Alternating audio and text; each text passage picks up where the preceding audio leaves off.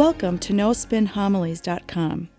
I invite you to join me to reflect upon the homilies of Father Dan. Father Dan will challenge us to open our heart, mind, and soul to the Word of God. Father Dan will draw upon sacred scripture along with art, literature, and the lives of the saints to help us grow in our love and knowledge of the scripture. In doing so, we can become the living Word of God in this world. Now it is my pleasure to present to you No Spin Homilies.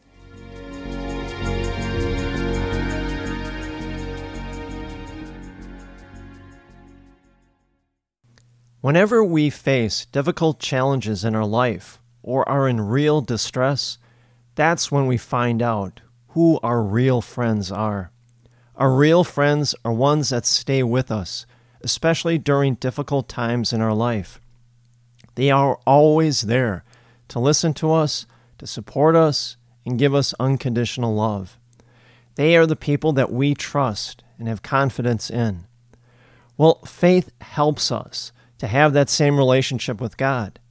We know our faith is a gift from God, and therefore we're compelled to grow that faith as we mature in life. This weekend's readings, we hear all about the importance of faith. In the first reading, Habakkuk encourages us to have faith, especially during challenging times in our life. In the second reading, St. Paul encourages us to have faith in the church and the works of the church.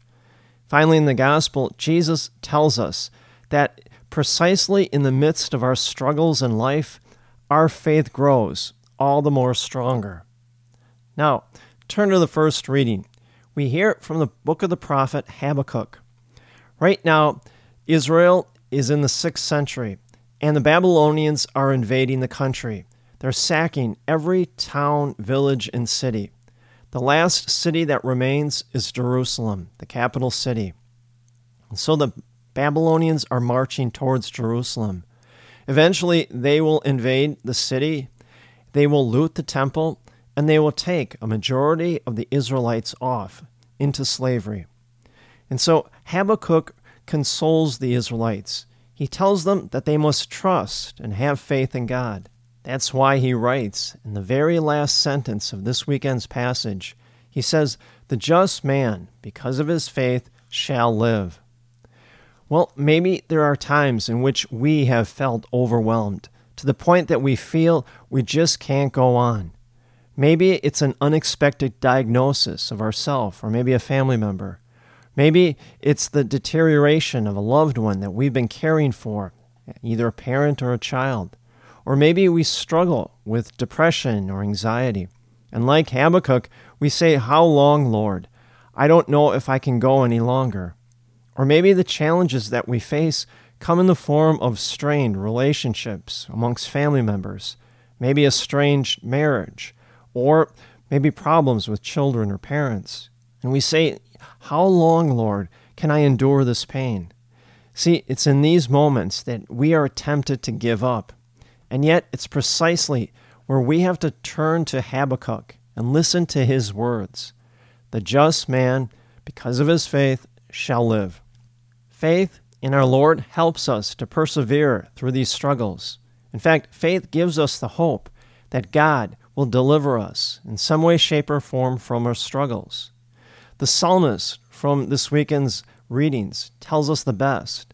He prays, "Come, let us bow down in worship. Let us kneel before the Lord who made us. For he is our God, and we are his people, he shepherds." Faith is something that we cannot give up in the midst of our trials. In fact, faith is something that helps us, support us, and gives us strength during the struggles that we have in life. Now turn to the second reading.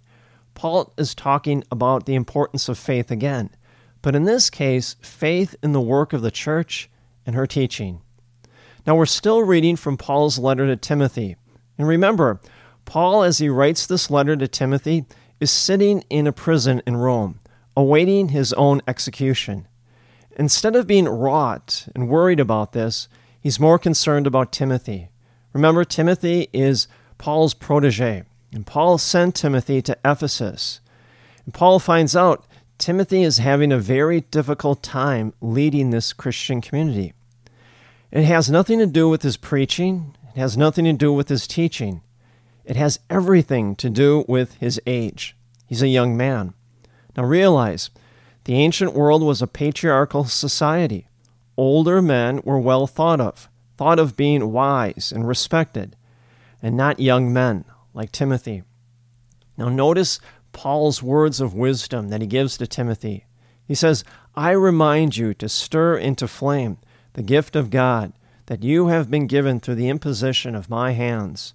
For God did not give us a spirit of cowardice, but rather a spirit of power and love and self-control. So do not be ashamed of your testimony to our Lord. The imposition of hands. Symbolically, it's a gesture of the gift of the Holy Spirit. Now, many of us have received that gift at the time of our confirmation, when our bishop laid hands upon us and we received the second installment of the gift of the Holy Spirit.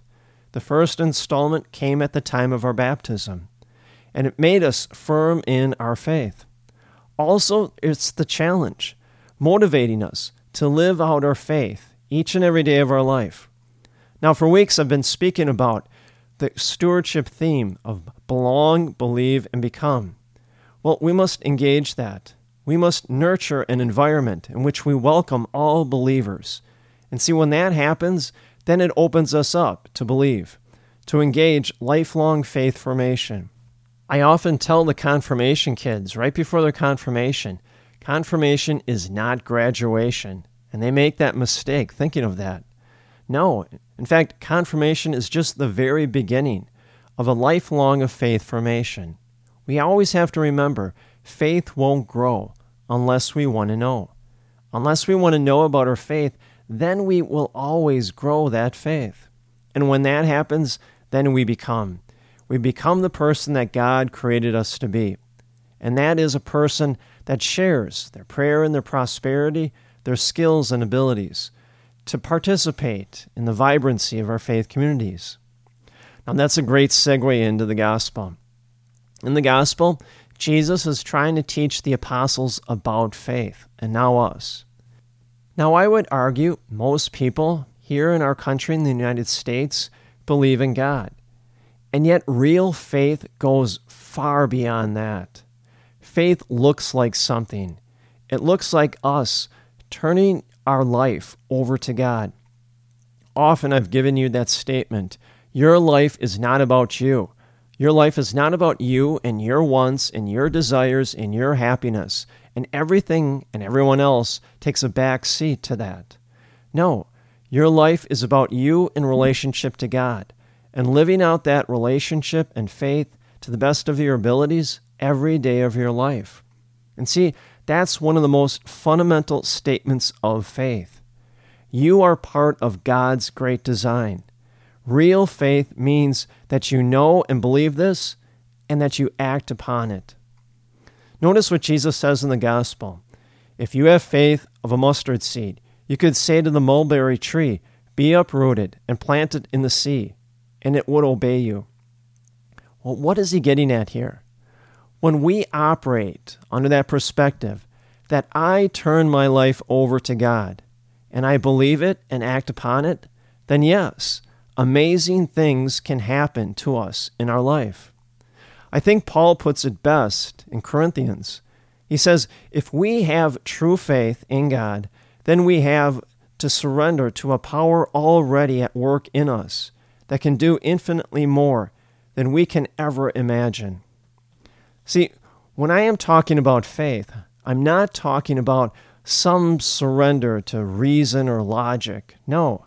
Instead, talking about faith means we have a confident trust in the power of God that is present and working in our life, here and now, such that I know my life belongs to God, and I surrender to it. And see, then yes, great things can happen to each and every one of us in our life. Now, where is that most clearly seen? In the lives of the saints. Take, for example, Mother Teresa, our own modern-day saint. Before she established her order, she had a very comfortable life. For 20 years, she taught in grade schools, and it was a very comfortable life for her. But she placed all that aside, and with faith and an attitude of trust, she began her order, the Missionaries of Charity, in 1950. And then she moved to one of the worst slums in all of the world, Calcutta, for the express purpose of ministering to the poor. And see, right there, that's that tiny little mustard seed. Mother Teresa is that mustard seed. Jesus would say once, the mustard seed is the smallest of all seeds, and yet it grows, it becomes the largest plant in all of the garden. Well, Mother Teresa epitomizes that.